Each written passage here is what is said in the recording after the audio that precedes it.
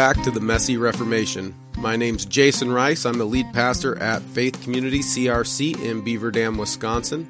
My co-host is Willie Cronky. He's a member at Pease CRC in Pease, Minnesota. We're just a couple of guys who love the Christian Reformed Church and want to see Reformation in our denomination. So we're having conversations with pastors throughout the Christian Reformed Church to find out what's going on in our denomination, but also to talk about what Reformation might look like. We want to keep saying thanks to all of you who are sharing our content and just faithfully listening every week. We really appreciate it, and our listenership continues to grow each week, so keep up the good work. If you haven't already, take a moment, click subscribe so you don't miss any of our upcoming content. We are dropping episodes every single Monday. With all that said, we're going to get to this week's conversation, which is part 2 of our conversation with Tyler Wagenmaker.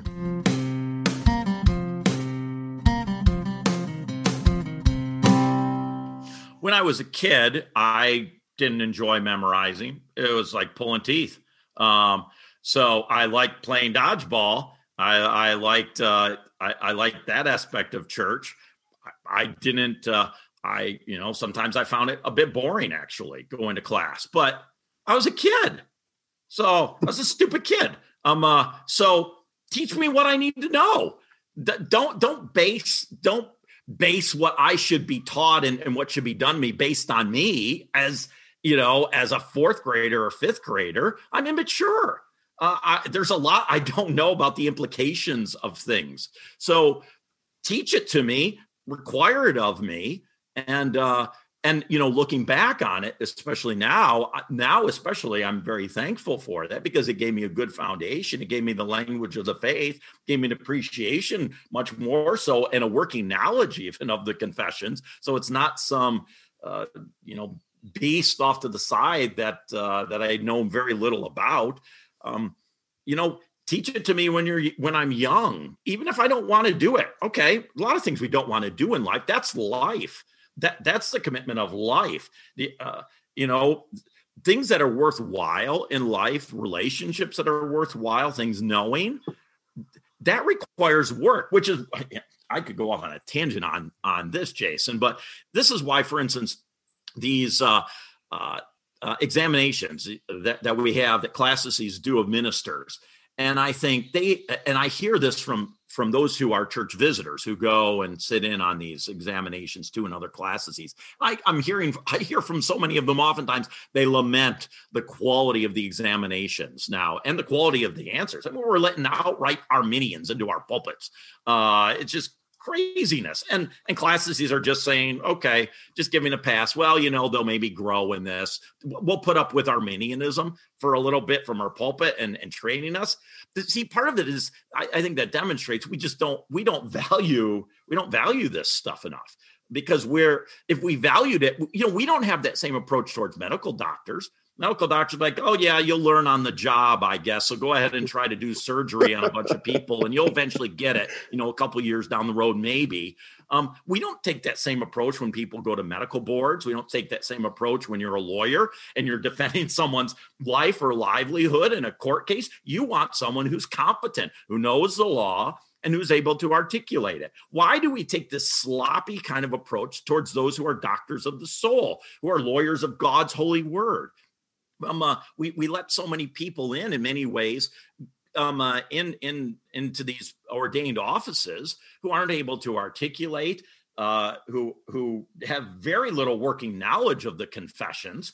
Many of them didn't have this catechesis even when they're young. And seminaries, it's not like the seminary says we need you to be able to recite all question and answers of the Heidelberg Catechism before we pass you and give you your degree. We don't require that. Sometimes it's just one class and part of a class that you get. Maybe you get all 3 confessions in one class. It's very discouraging in that sense, because we don't take it seriously enough. This ought to be the most serious thing, because if I botch it in a surgery, a lot of people will grieve and someone will die, but there's an eternity afterwards for that individual. Mm-hmm. If I botch it as a minister and I mislead people with the wrong gospel, that has implications for their eternity. for where they, for eternal life or eternal death. And I don't think we have that kind of sense of the gravity, the weightiness of what we're called to as pastors, those who do pastoral work. Where's the weightiness on that? Where's the urgency on some of that? Where's the passion about that? I sometimes I just don't see that in the Christian Reformed Church too. The weightiness of it, because we're so content and we're so happy about our intellectualism almost, that we're just so even keeled and we're weighing, this and this and this. And it's like the urgency, the intensity, the passion for God's word and the truth of it, it just kind of seeps out to where I don't know. It's interesting. One of the things that I keep getting really weird looks from people is when I talk about how we have this assumption in the Christian Reformed Church that we're intellectual, as we're overly intellectual. People keep saying, the CRC, we're just overly intellectual. And I keep saying, I don't see that. I don't see that at all. Maybe we used to be 40, 50 years ago, maybe. But now that's not the case at all. And I've said this before, and I did enjoy my time at Calvin Seminary, but I've talked to a number of my classmates, and their biggest frustration coming out of Calvin Seminary was the lack of theological depth that we got there. And people go, wait, no, that's Calvin Seminary. We're overly theological and overly intellectual. And I'm saying, no, we keep thinking that we're overly intellectual. And so we keep dumbing everything down to the point where we're not. And we all kind of assume that we are. And, and I want to jump back to when you were talking about these examinations and how many people lament some of the answers that are being given, and a number of people saying, well, it's okay if they don't understand that.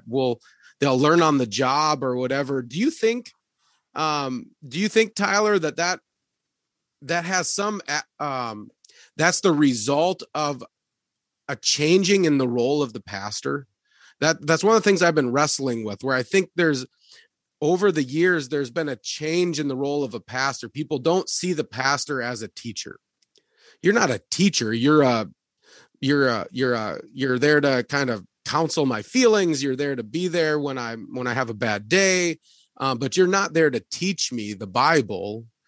And so then if you're not a teacher, then you don't really need to know this stuff. Just understand the gospel, I put in quotes, and you're good enough to go and be a good people person.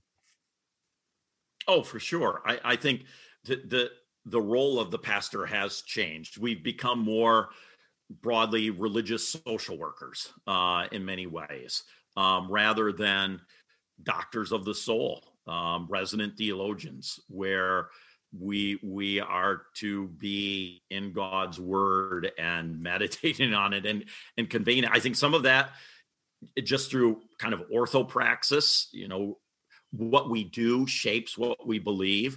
Many churches have gotten rid of the evening worship service, for instance. What does that do? I mean, the effect of that is now the minister also prepares usually half the amount of sermons that he's been preparing prior to that time.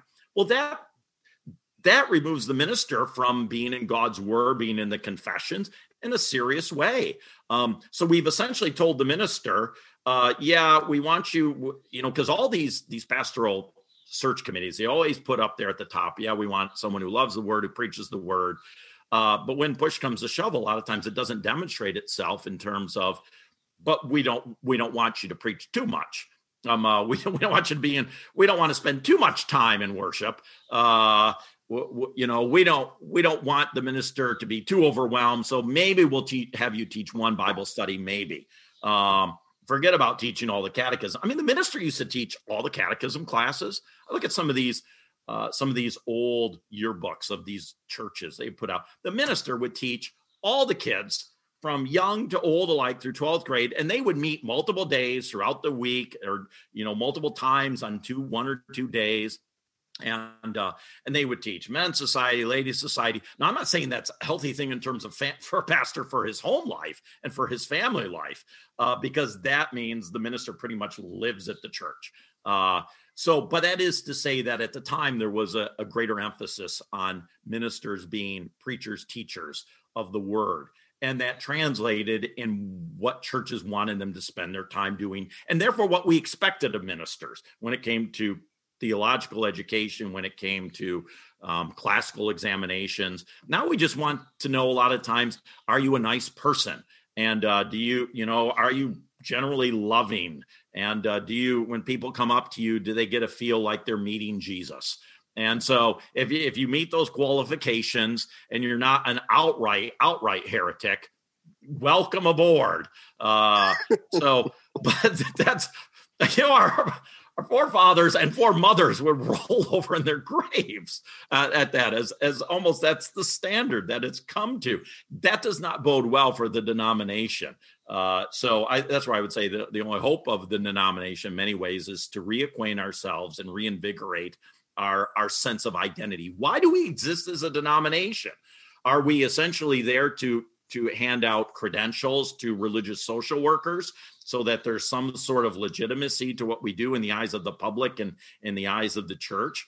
Or is there a greater sense of we're here because there are a set of really solid common beliefs that unite us, and that we're continuing to be refined by, because none of us are fully always there. We always need to be in check. We have a sin problem. We have a problem of sinful practices, sinful beliefs. We need the church to keep checking us. Ministers need to be checked. We need to check ourselves. That's one of the values of being in God's word, is that the Spirit uses that to refine us, refine me, and to convict me of my sins on that. But we need to be in God's word to do that. And so we need to really emphasize that. I don't even know if maybe that's not even where you, I think it went off in a different direction. Sorry, Jason, if so. No, I think there's merit in every last thing you said. I remember actually one of the first times I actually heard you speak at Synod, you were speaking to the issue of the second service being not emphasized in our church order anymore. And I thought to myself, everything he's saying is absolutely right. And this seems to be very neglected by a large representation in that synodical body. So I just kind of wanted to ask you, not specifically about the issue of the Lord's Day in our church order, but more that synodical experience. How was that for you? I understand that was your third time as a delegate, and is that correct? Probably. Sometimes fuzzy on the details of things, Willie. I have to go back to the record. So that's why I like books, because it reminds me actively of things that my brain doesn't always actively remember. So I will trust you on that, because I'm a trusting person, Willie. So on that, but it was a good experience. It's stressful always going to Synod, because I know I approach it as we're there not just to fill a seat. We're there not just to almost rubber stamp the work of the agencies. And so that's what we're there to do, is just almost a perfunctory sort of symbolic sense of here's the authority of Synod, and we continue to give a blessing to the employees and the ministry workers and what they're doing. I approach it kind of old school. We're there to have the vigorous debates and raise the questions, because if we don't, who's asking these questions? Who's debating it? Where is this taking place? So I always go into Synod with a bit of fear and trepidation, and yet also an excitement, fear and trepidation, because I know that there's inevitably going to be things on the agenda that I'm going to have to object to or speak against or be in the minority on. It's never a fun thing to know that people think you're crazy on a position. I mean, who wants to be thought of as, you're way out there? I don't think I am way out there. So and I'm willing to defend that and put that forward. It's not always something I relish to kind of get in there and and theologically scrap around with others on this and church order and even procedural issues. It's never a joy. But then I think, but we're the church militant right now. This is what we're supposed to do on some level as the church this side of heaven. I'll enjoy the glories of heaven and the sweet by and by when I die, and then I'll be part of the church triumphant. But I'm not part of the church triumphant now. I'm part of the church militant. I have to militate against sin in my own life. We have to militate against false doctrine and teachings and practices in the church here too. And so that's part of the church militant. And so part of this, and that's supposed to take place at Synod.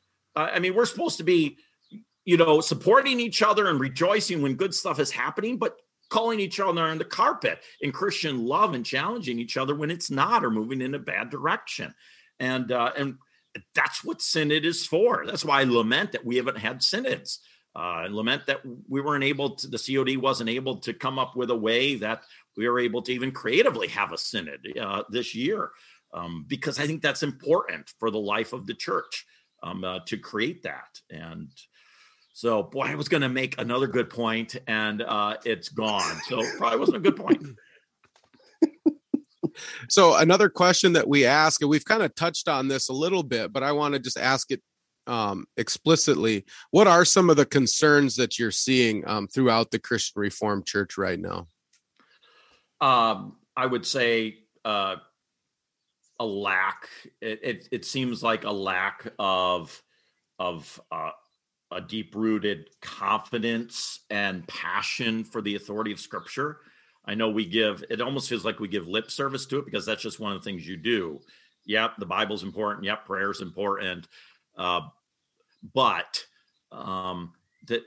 that translates a lot of times into the discussions and conversations we have is to say, what does the Bible say? Let's go back to the Bible. And we're not having those conversations generally. Usually the conversations are about procedural issues and about human man-made laws and codes of conduct and all that, which we've created. And so those are where we're having the conversations. The confessions, the beauty of the confessions is they send us back to God's word. And they root in God's word. And so even when I preach through the catechism, I'm preaching through the Belgic Confession right now on Sunday mornings, or preach through the canons of Dort. I don't preach on something that says, okay, let's base our text completely on what the confessions have to say. Instead we say, what does God's word have to say? So we expound Scripture. We keep needing to go back to Scripture. So that's what we need to keep doing, synodically, what we need to keep doing denominationally. We have to keep saying, what does God's word say? Not are my grandkids going to leave the church because it's taking a difficult position? That's the wrong question. Not that that's not a concern if you're a grandpa or a grandma, for instance, because there were those relational concerns, but denominational, and as churches, we have to say, what does God want me to do? And that's not always an easy thing. Sometimes it's a difficult, like the doctrine I preached on Article 16 of the Belgic Confession yesterday, doctrine of predestination, rich, deep doctrine, not always the easiest teaching. Sometimes it's a hard teaching. Even when Jesus talked about it, and in John chapter 6, he expounded in John chapter 6 in a very powerful way the doctrine of predestination. And one of the consequences of that is all these disciples that were following Jesus were like, "This is a hard teaching. Who can take it? Who can understand it?" And they laughed Jesus. So but not the 12. And so Jesus, to Peter, are you going to leave me too? And to the disciples, and Peter says, well, where else can we go? Where else should we go? You have the words of life, Lord. So yeah, sometimes it's difficult. Sometimes the church will take difficult positions, even for our own selves. We don't always want to hear that. It's not always an easy thing. But we still have to do it because our first question is, what does God want of me? The first and greatest commandment is to love the Lord your God with all your heart, soul, mind, and strength. And I think it seems like we've elevated the second commandment, which is like it, to made that the greatest commandment. Love your neighbor as yourself. And by the way, let's also talk a little bit about what God wants us to do. But it seems like in the denomination, we keep talking about what does it look like to love your neighbor? To almost a neglect of what does it look like to love God? Because if we don't get the first one right about loving God, we're not going to get the second one right about loving your neighbor. Amen. Yeah. And I want to keep rolling on this a little bit because some of the conversations I've been having with people are a number of people have said, a lot of the issues in our denomination right now are because we have such different views of Scripture. And so some people have said, maybe we need to go back and do another study committee on our view of the authority of Scripture or whatnot. And I have said, maybe, but what we really need to keep doing is taking these practical issues like the sexuality report and say, what does the authoritative word of God say about this? And then take another issue and say, what does the authoritative word of God say about this? Because otherwise what happens is you have people saying, oh, of course I believe in the authority of Scripture. Of course I do. Now, but I'm going to hold on to this. And you have to say, no, hold on a second. The authoritative word of God speaks to this issue as well. And so there's a way of emphasizing the authority of God's word by diving down into the practical aspects of faith and even into some of these controversial issues. Agreed. Yes. And that's the practical application and the use of it. And we need to do that on a regular basis. When we talk about these issues, sometimes it's just the fleshing out of what does Scripture teach, going through the process of doing it. I mean, that's where I go back to the importance of ministers preparing multiple sermons in a week. This past week, for instance, I had to prepare 3 sermons. We had Ascension Day, morning worship, evening worship, for instance. And and that's just on a preaching thing. But one of the things, the values of it is it gets us in God's word, and then we have to apply it. But there's value in taking Scripture and applying it to a practical, ethical situation, for instance. But we got to practice it. We have to do it in order to get better at it. And the Holy Spirit works through that. It's a means of grace. I mean, is it a means of grace or is it not a means of grace? It's a means of grace. Let's put confidence in it. And let's trust the Holy Spirit's going to use that to keep shaping us, sanctifying us, and sanctifying the church, making the church holy. And then that's where we're going to find greater unity when we have a coalescing around the truth. The sense of unity almost at all costs, that's not a biblical concept. In fact, a lot of times Jesus talks about he's going to create division. So this is the importance of Scripture, interpreting Scripture. We can't just take one passage out of the high priestly prayer of Jesus and say, see, Jesus wants us all to be one. Therefore, we're one at all costs. That's not a Reformed hermeneutic. That's not a principle of Scripture, interpreting Scripture. Let's deal with it. Don't proof text me on that out of context. That always astounds me, actually, too, because one of the things, even at Calvin College, and Calvin Seminary too, would say, we're not a bunch of fundamentalists. Fundamentalists just take one, they like to proof text. And I see so much awful proof texting taking place now in some of our agencies where they take one verse and it's not in the context of the rest of the teachings of Scripture and a full teaching of Scripture. I'm like, you're a bunch of fundamentalists without holding to the fundamentals of the faith. And so it makes it difficult to be able to have a common ground, Scripture, if it's abused. I would like to see, actually, I think it might be healthy that every 3 years or 5 years, at most 5 years, we go to every ordained office bearer and we say, re-up, sign the covenant of office bearers again. If you can't do it, okay, that's the answer, because people change, ministers change, life experiences shape us. Sometimes where someone is at the beginning of their ordination is a different place than they're at the end of their ordination in terms of their theological beliefs. And I've seen that happen before, where those who were maybe even just solidly, at least confessed a solid kind of commitment to the Reformed way of understanding because of life circumstances, aren't in the Christian Reformed Church anymore. Pastor like in the UCC, United Church of Christ, or something like that, because they've changed. So let's be honest about that. And let's say, okay, let's try to maintain some level of integrity of what it means to hold to God's word and practice it. Maybe we have to actively ask, maybe even go through a type of a minor sort of colloquial doctum sort of thing for every minister every few years. Just ask that minister the questions about some of the faith. Do you believe this still? How do you defend this? It would be good for the delegates to hear that, the elders, the deacons, the other pastors to hear that. It would be good experience for the ministers to do that. We shouldn't be afraid of being able to give an answer for the hope that's within us, and especially as ministers to be able to articulate that in more nuanced, sort of mature ways as we continue in the ministry. Yeah, amen. Well said. I'm just wondering, kind of as our time is drawing to a close, I'm wondering, as you've been in the CRC for a long time and have kind of assessed the landscape for quite a number of years now, with where we sit and where we're at in history right now as a denomination, what steps do you think that ministry leaders, church leaders, pastors need to take to, in a sense, ensure the survival of the CRC, or to make sure that this remains a reputable and orthodox denomination? Oh, what steps? Family devotions. Just making a priority for families to have meals together, or for those who are single and not married to build those relationships with those in the church so that you can have a meal there regularly. I think just having faith conversations around the table is one of the ways. That used to be an underpinning of the Christian Reformed Church. Was, I come across once in a while these little sort of pocket Psalter hymnals.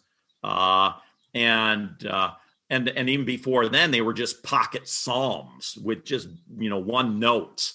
And families, different family members would have that, because you would, around the dinner table, you would sing from the Psalter hymn book. Imagine that. And you would sing the hymns, or you would sing the psalms, and eventually you would sing the hymns when they were added to. And you would read God's word, and you would have those conversations. It all starts in the home. So, it needs to start in the home. We talk a lot about the three-legged stool, the church, the home, and the Christian school, at least in, the Christian Reformed tradition, three-legged stool. And in order to have a good, solid foundation, you need good three solid legs. But it still starts in the home. If it doesn't happen in the home, it's very difficult then for the church and the school to make a lasting kind of influence and change. So it needs to start in the home, and that will feed over and in a healthy way carry over into spiritual lives in the church and in the school. I mean, I could see that even just personally, anecdotally, even my own self, started in the home. My parents took it very seriously about going to church. Went to church Sunday morning, Sunday night, special worship services, Ascension Day, prayer day service, Thanksgiving. I mean, if there was a special worship service called, you're there because the elder said you're there. You take it seriously. The only time you didn't go to church is like if you're vomiting. You're like, bleh. Other than that, it's like, go to church. I have a headache. Okay. You can have a headache in a pew in church too. So we could, but it was communicated early on, the importance of church, and not in some cold legalistic way, but it was lived out in my parents' life, and ethicalness and a love for the Lord. There has to be a genuineness too. It's a head and a heart thing. Otherwise, if it comes down in just a very legalistic way, it's very difficult to take root in the lives of children, because they see this is a forced kind of set of straitjacket that my parents had to live into, and I don't need to live into that because it's a new age and we do things differently. I mean, there are a number of those who were raised Christian Reformed Church that left the Christian Reformed Church. I think about my own family. in terms of my folks and their siblings, they all grew up Christian Reformed. I don't think any of them are Christian Reformed nowadays. Thankfully, most of them go to church, but they're like, it was just a bunch of legalism. It was just a bunch of, we did it just because this is how you did it. And so, how much of that is the spirit of the age? How much of that is, maybe it need to be communicated in a more authentic, kind of warm, intentional way in the home? I mean, we can always kind of dissect why things didn't work the way they were supposed to work. But that doesn't mean that we still shouldn't be intentional in the home. So I think that's our first hope, Willie, is it needs to start in the home and needs to be encouraged in the church then too. If the home life, it says we're going to study God's word, and they get to church and the sermon is like 20 minutes at most, and you've had a verse referenced here or there, and you don't spend time, keep going back to God's word, I think that communicates things over time. The family is like, yeah, it's more important just to listen to kind of the minister kind of muse. And God's word is, we say it's important, but we don't actually spend that much time in it. That communicates things over time too. Yeah. And I think another thing I've heard, I don't remember who it was, but I've heard other people say that the role of the parent, to try to avoid some of the legalism or some of the kind of dry dustiness, is understanding your role as a parent, not just to get your kids to obey the standard, but your goal is to get your kids to love the standard. Yes. Or to, and so your goal isn't just to get your kids to obediently go to church. And there are going to be times where you just say you're going to church, whether you like it or not, obviously, but that's not the end goal. The end goal is to get your kids to love it, to love doing family devotions, to love being in God's word, to love being part of the body of Christ, even though it's a mess sometimes, right? And the community is not always enjoyable to be a part of, but to love being part of that mess. And that's our goal as a parents. And if we get there, if we just focus on obedience and this is what we do because this is what we do, then it's legalism. And then we're just a Pharisee. But loving what we do, which is obviously that's a lot harder task as a parent, right? And to be honest, it's not a task that we can even fully accomplish as a parent. It's a task that requires the Spirit's work on their heart and regeneration. Really, that's the only way they're really gonna learn to love these things. And so it probably tells us as parents and as pastors that we need to be in prayer a lot, that the Spirit would be working in the hearts of our kids. But I want to touch on one more thing, because I think you're nailing it on the head. I think all of this reformation that we want to see, we can talk about big grand strategies and all of that, but it does really begin with parents and their kids in the home.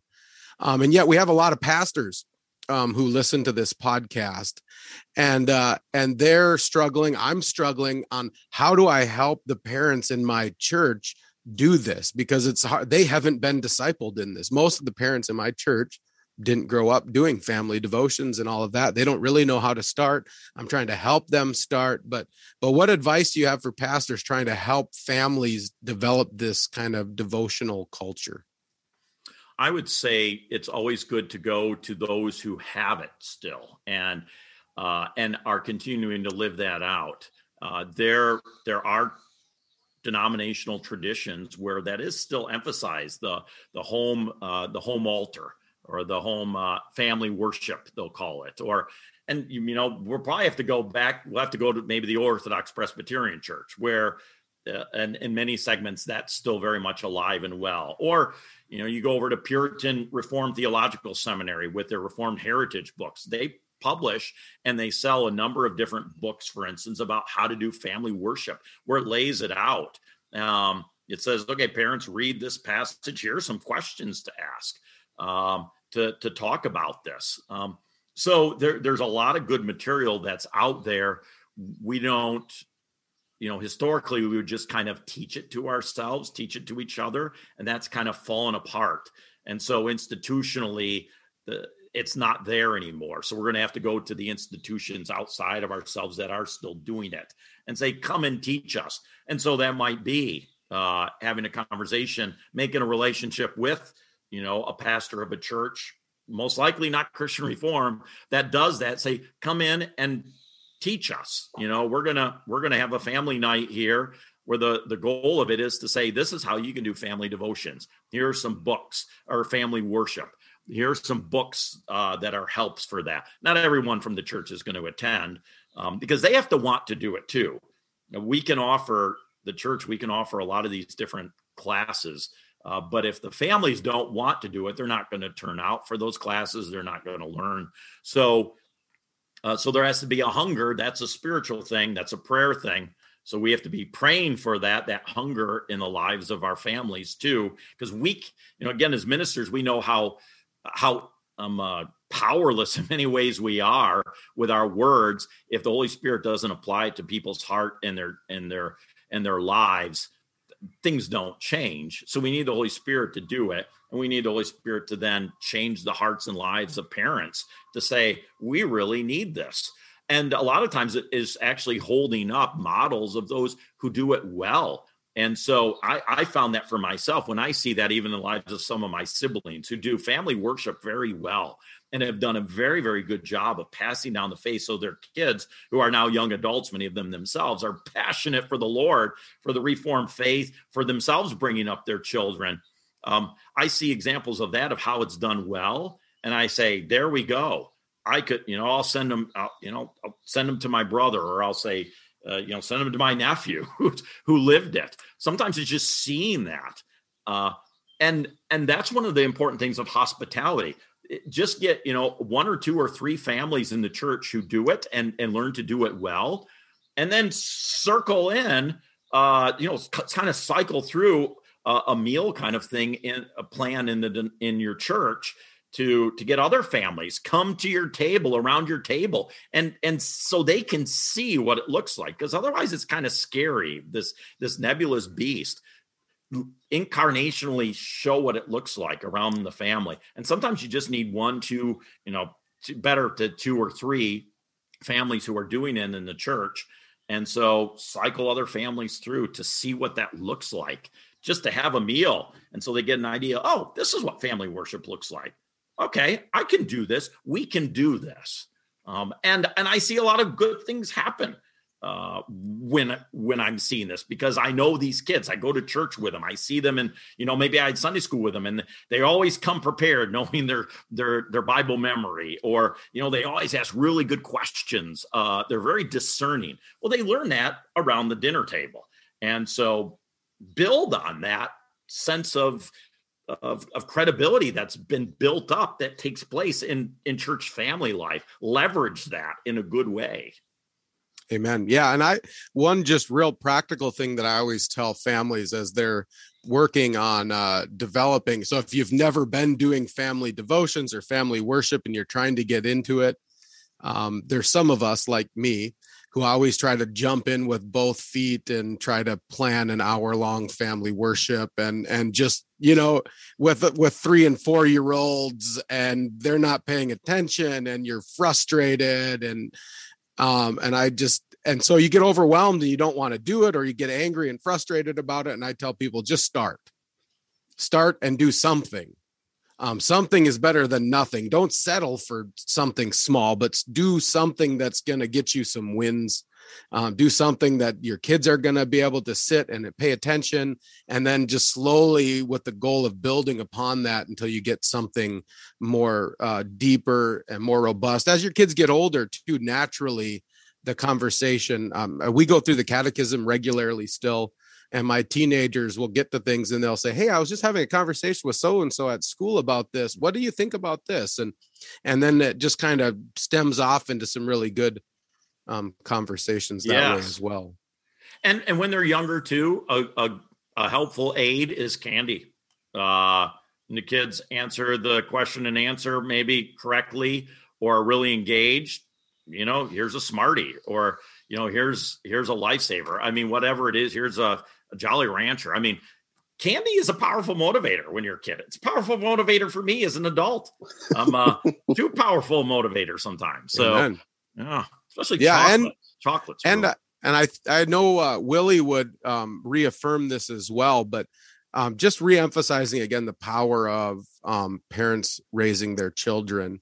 We had a really robust youth ministry, and I guess, I'm bragging up on ourselves, but we did. We had an emphasis on theological depth, theological rigor, memorizing the catechism. I mean, we were really intentionally discipling kids hardcore, but that never made up for what the parents were doing in the home.